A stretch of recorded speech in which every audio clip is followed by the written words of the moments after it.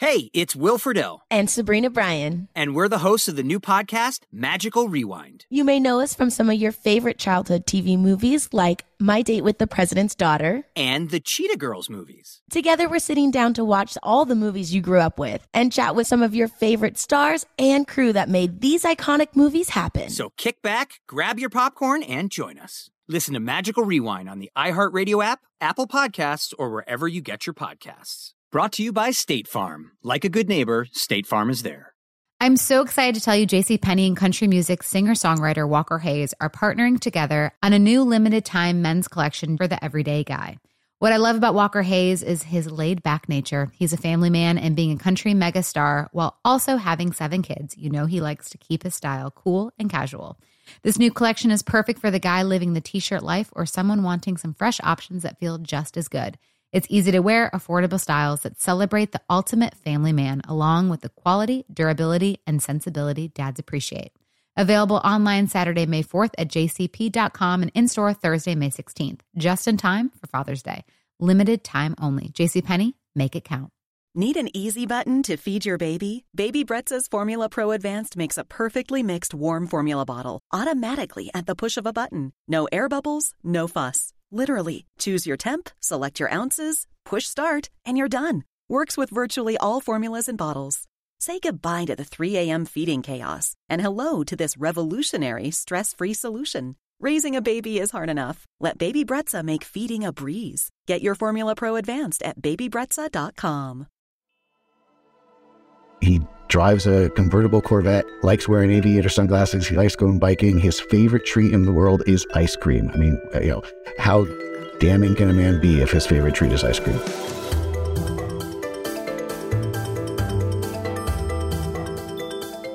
Welcome to One Day University.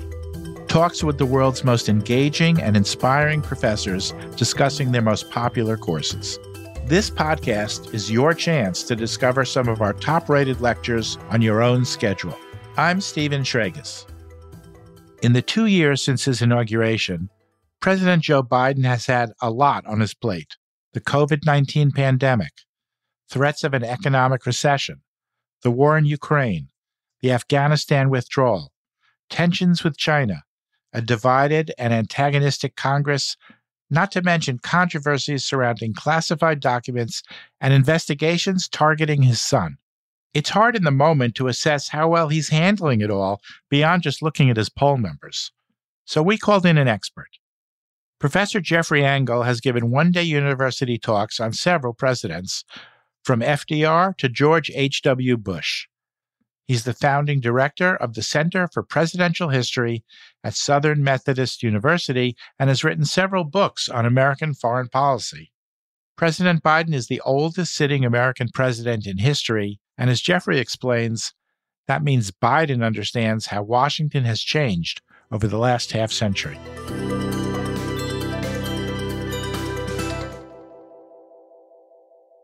President Biden has one of the longest pre-presidential records of any man to have ever held the Oval Office. There's 2 aspects of that, of course. First, he got started very young, and now he's also very old. And he was actually elected senator at the age of 29 before he was even eligible to sit in the Senate. Now, it happens to be that the election was when he was 29. He turned 30, which is a legal requirement age, before the day he was supposed to be sworn in. So there's nothing funny going on here, but he's just a remarkably young man. And he spent all those years in the Senate from that time up until 2008, when Barack Obama chose him to be his vice president, as an old hand, as a Washington expert, as a man who really understood how Washington worked, which of course was useful for President Obama, who had only been in the Senate for a few years at that time, at least politically, to give the impression that he had an experienced hand coming with him.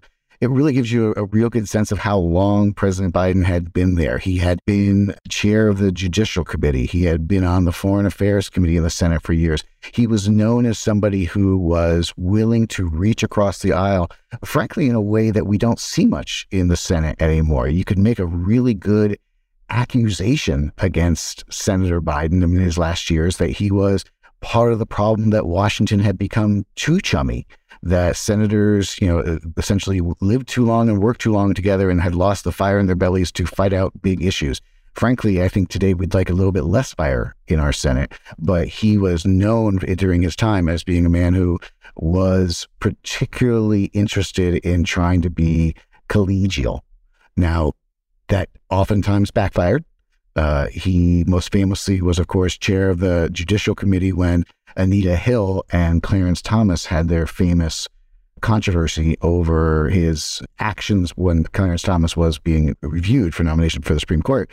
And Biden historically did not come off looking good at that point because, he chaired a committee, which was all men. They were asking inappropriate questions of a woman, but all of which is to say that gives us also a sense that Biden was very interested throughout his career and at that moment in particular of trying to be even-handed.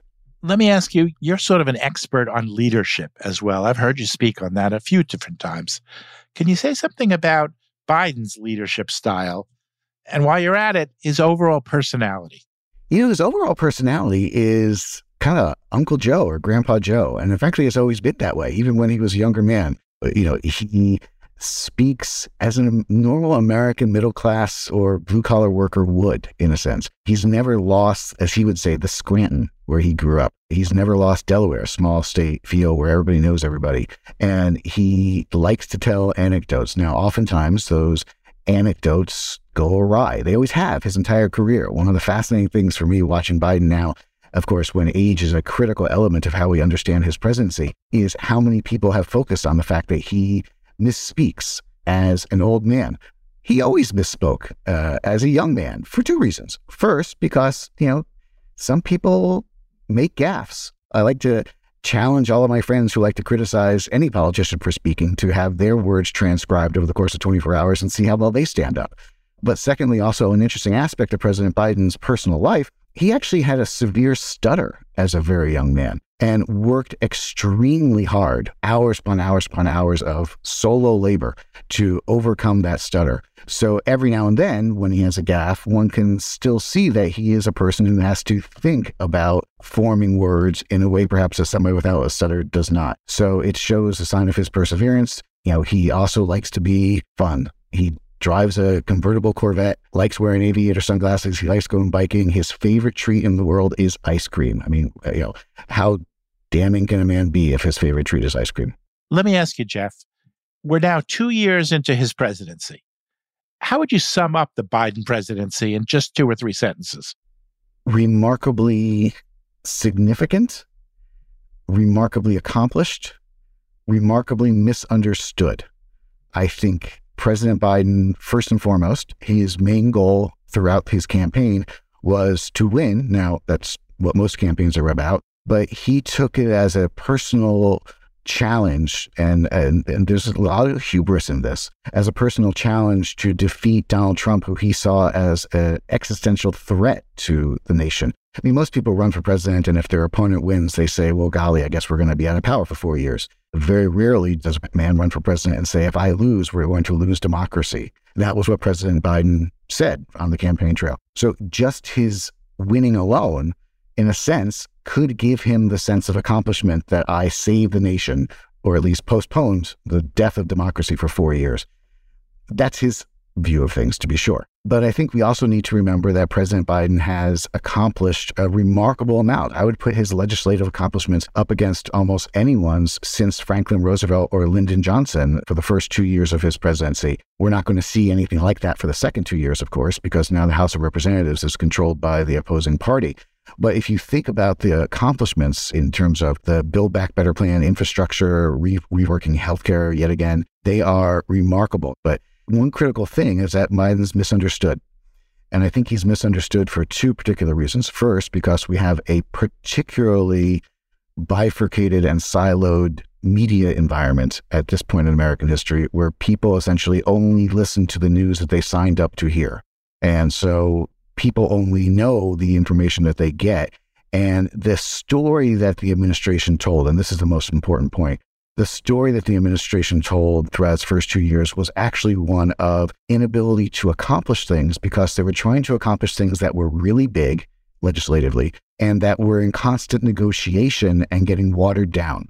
So that, President Biden wanted an infrastructure bill that was several $1 trillion larger than what he actually got.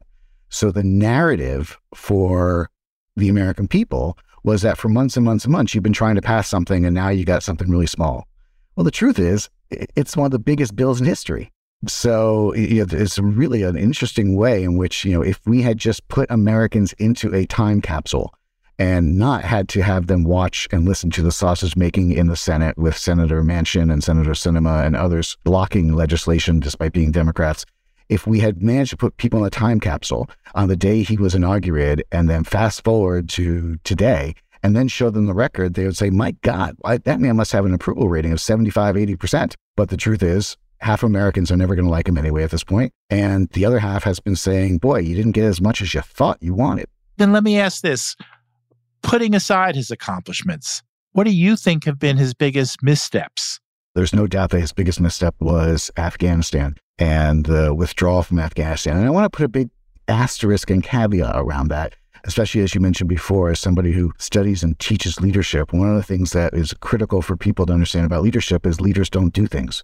Leaders tell other people to do things. They set a direction. What is the president's most powerful weapon? It's actually his telephone, being able to tell other people what to do and convince other people what to do.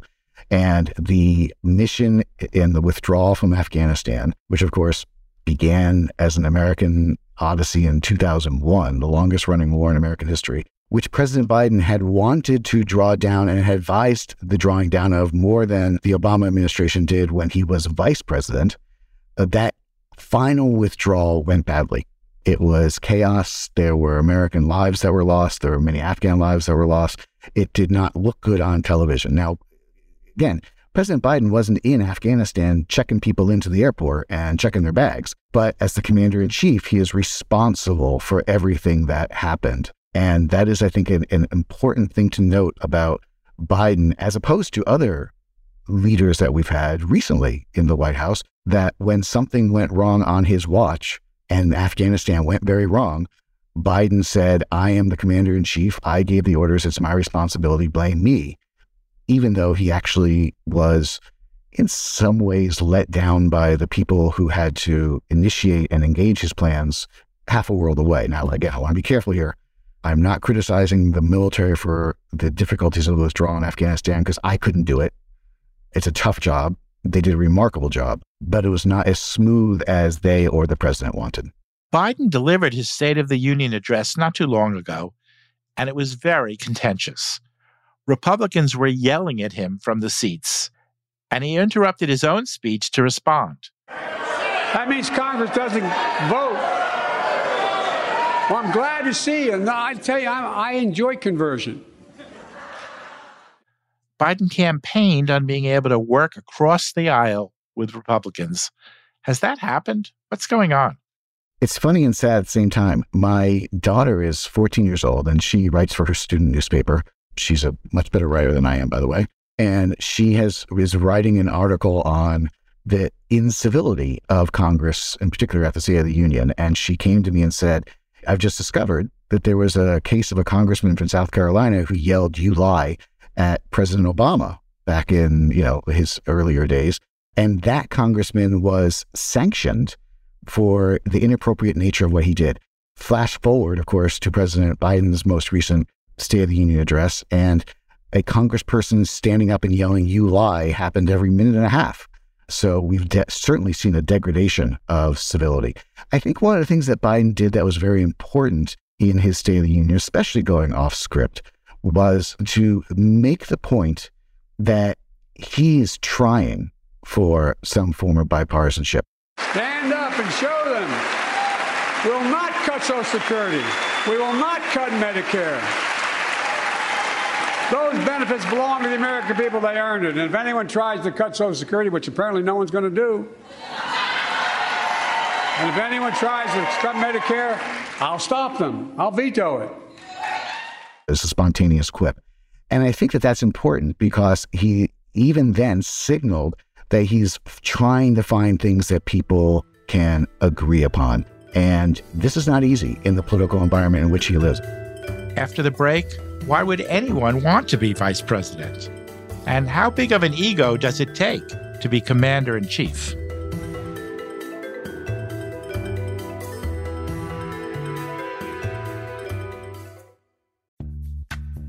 Snag a Job is where America goes to hire, with the deepest talent pool in hourly hiring. With access to over 6 million active hourly workers, Snag a Job is the all-in-one solution for hiring high-quality employees who can cover all your needs.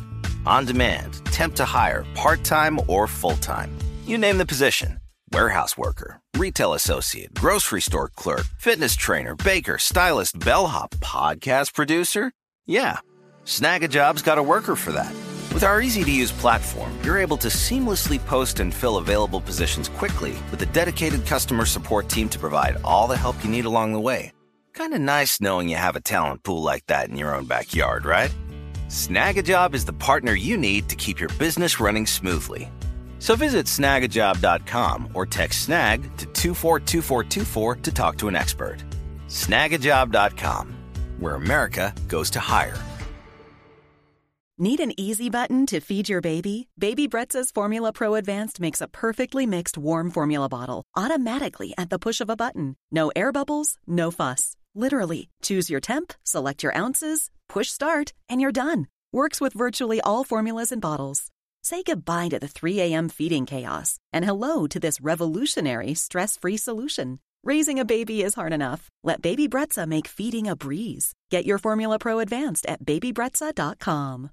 Managing your diabetes just got easier. The powerful new Dexcom G7 lets you see your glucose numbers on your compatible watch and phone without painful finger sticks, so you can always know which way your glucose is headed. An arrow shows you where you're heading, up, down, or steady. It can also alert you before you go too low or when you're going too high. And because Dexcom G7 is the most accurate CGM available, you can make better diabetes decisions about food, medication, and activity in the moment. And all those little decisions can lead to big results. Results you can see, like more time in range and lower A1C. With Dexcom G7, you can manage your diabetes with confidence. Get started with the #1 recommended CGM brand by doctors and patients at Dexcom.com. That's Dexcom.com. Dexcom data on file 2023. If your glucose alerts and readings from the G7 do not match symptoms or expectations, use a blood glucose meter to make diabetes treatment decisions. For a list of compatible devices, visit Dexcom.com/compatibility.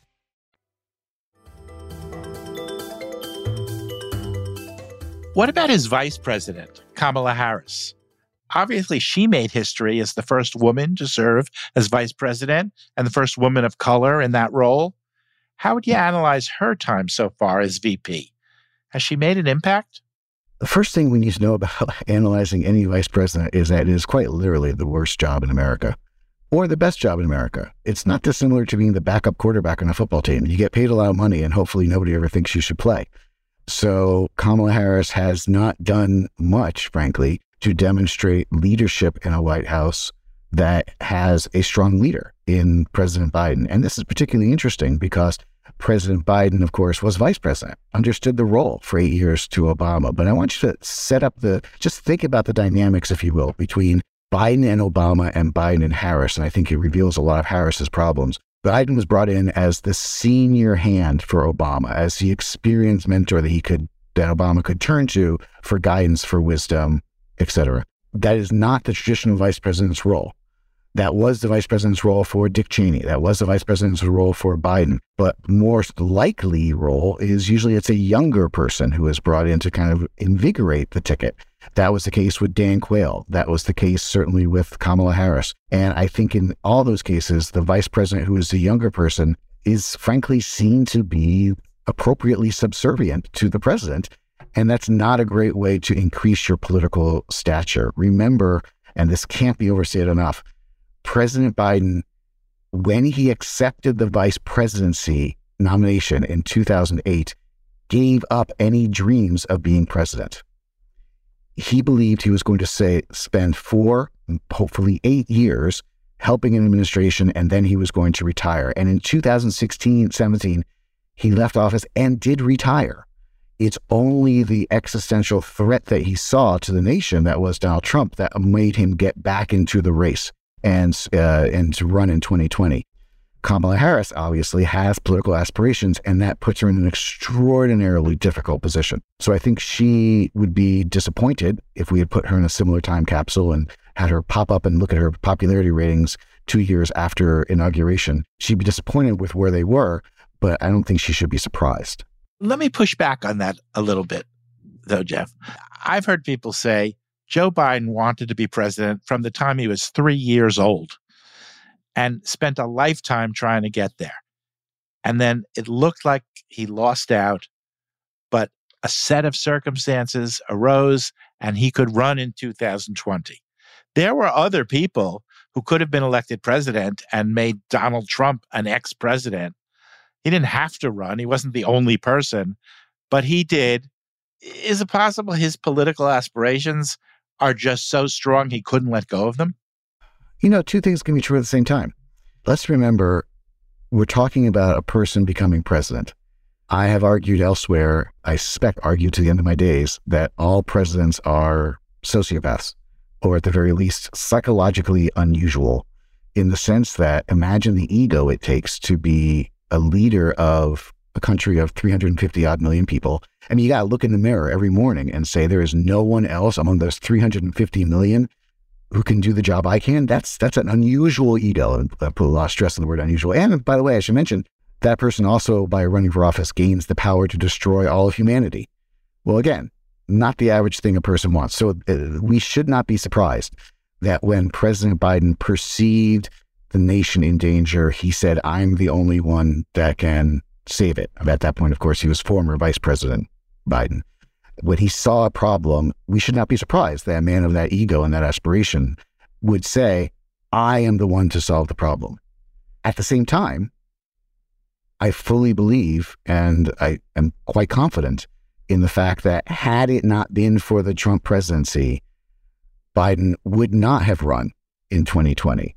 He realized Hillary Clinton had the backing of more Democrats, including President Obama. But he could have pushed back and said, I'm sorry, I'm running anyway. He didn't. So that tells me that there had to be something else that occurred for him to want to jump into the race. Well, I don't know if he's a sociopath, but if he is, he's the oldest sitting presidential sociopath in American history. Has that age issue hurt his presidency? Oh, definitely. How do you think Americans view him? I think as an old man, because here's the thing, he's an old man. He is going to be the oldest president in history, and then he's going to run as the oldest candidate for re-election in American history. And ageism may be the last acceptable form of stereotyping and large-scale criticism that Americans are allowed, but they do seem to take advantage of that when talking about President Biden. I think there is no question in my mind that if President Biden were 53 and had accomplished the same, there would be no talk anywhere within the Democratic Party of challenging him or perhaps he should step down. Why would he? He's got an incredible record.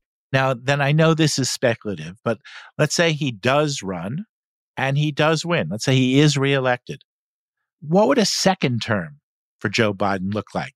Disappointing, only in the sense that almost every president's second term is disappointing. You know, even Ronald Reagan, who had great accomplishments in trying to tamp down the tensions of the Cold War, and some argue move us towards initial steps towards a post-Cold War world, was sucked down and almost impeached because of Iran-Contra. There's a reason that presidents in their second term, modern presidents in particular, increasingly focus on foreign affairs.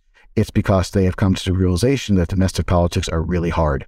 And they've likely burned almost all of their political capital, even by the time they're reelected, especially since most are never going to run again. So consequently, whatever President Biden wants for his second term is going to be harder to achieve, more likely, than it was in his first term. So I would tamp down expectations, which is not to say that one should not vote or vote for Biden, because he is going to be less than he promises. Every president candidate is less than they promise. But he is not going to, I would imagine, achieve more than he aspires to. Will there ever be a presidential leader again on the scale of Washington or Lincoln or FDR? I'm talking about someone who belongs on Mount Rushmore. You and I should pray every night that it does not. And I'll tell you why.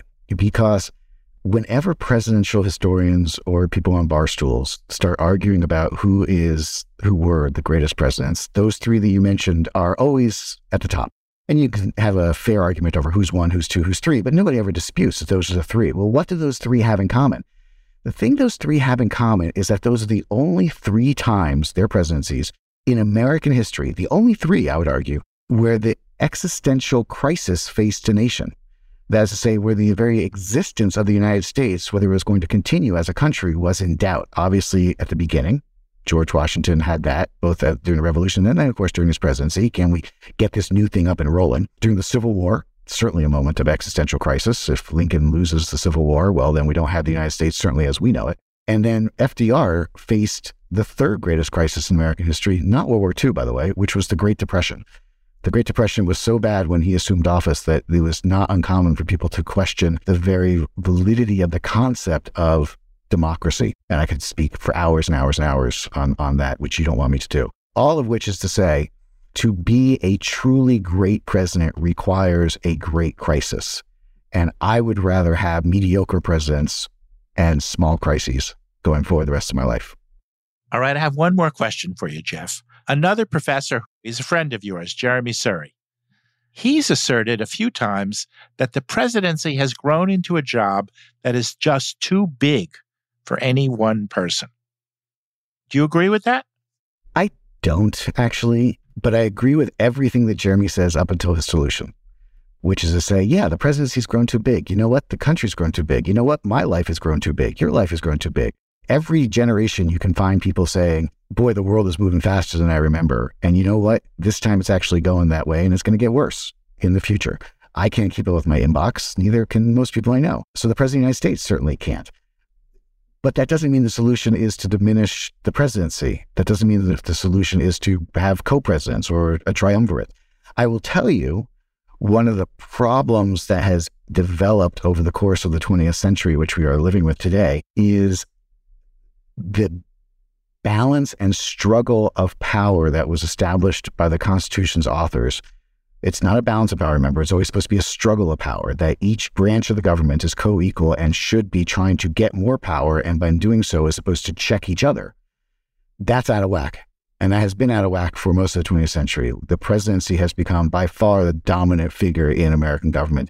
One solution to the problem that Jeremy rightly identifies of the presidency being too big would be for Congress to take back more of its role as a leader in the country. Now, there's problems with that. You know, there's a recent Supreme Court case that haven't seen fully how it's going to play out, that happened in the last term, where the Supreme Court agreed that there has been too many, I'm watering this down dramatically, but too many times Congress has basically passed a law to say, hey, executive branch, fix this problem.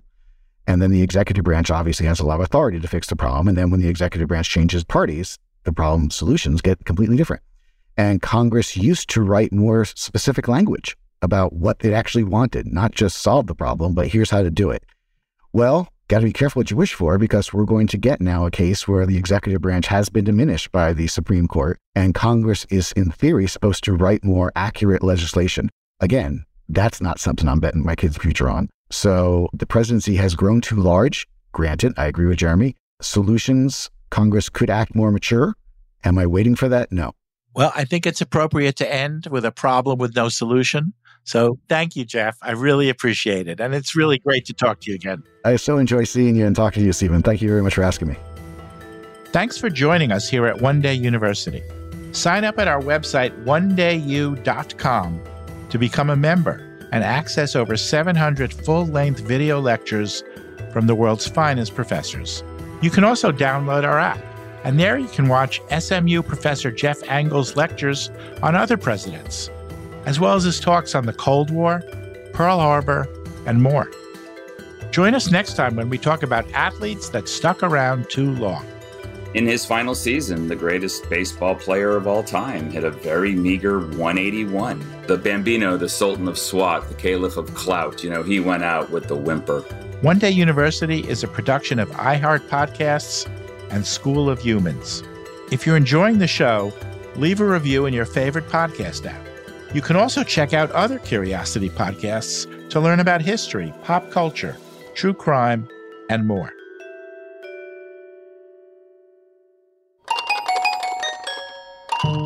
School of Humans. So, should we go electric? I think we should go electrified with Toyota. Electrified? Electrified means options. Yes, we could go all electric with a Toyota BZ4X, but then there are hybrids like Grand Highlander, or we could do something in between like a RAV4 plug-in hybrid. So Toyota is electrified diversified? Yup, and with more options for reducing carbon emissions, the closer we all get to Toyota's Beyond Zero vision for the future. Exactly how much coffee have you had this morning?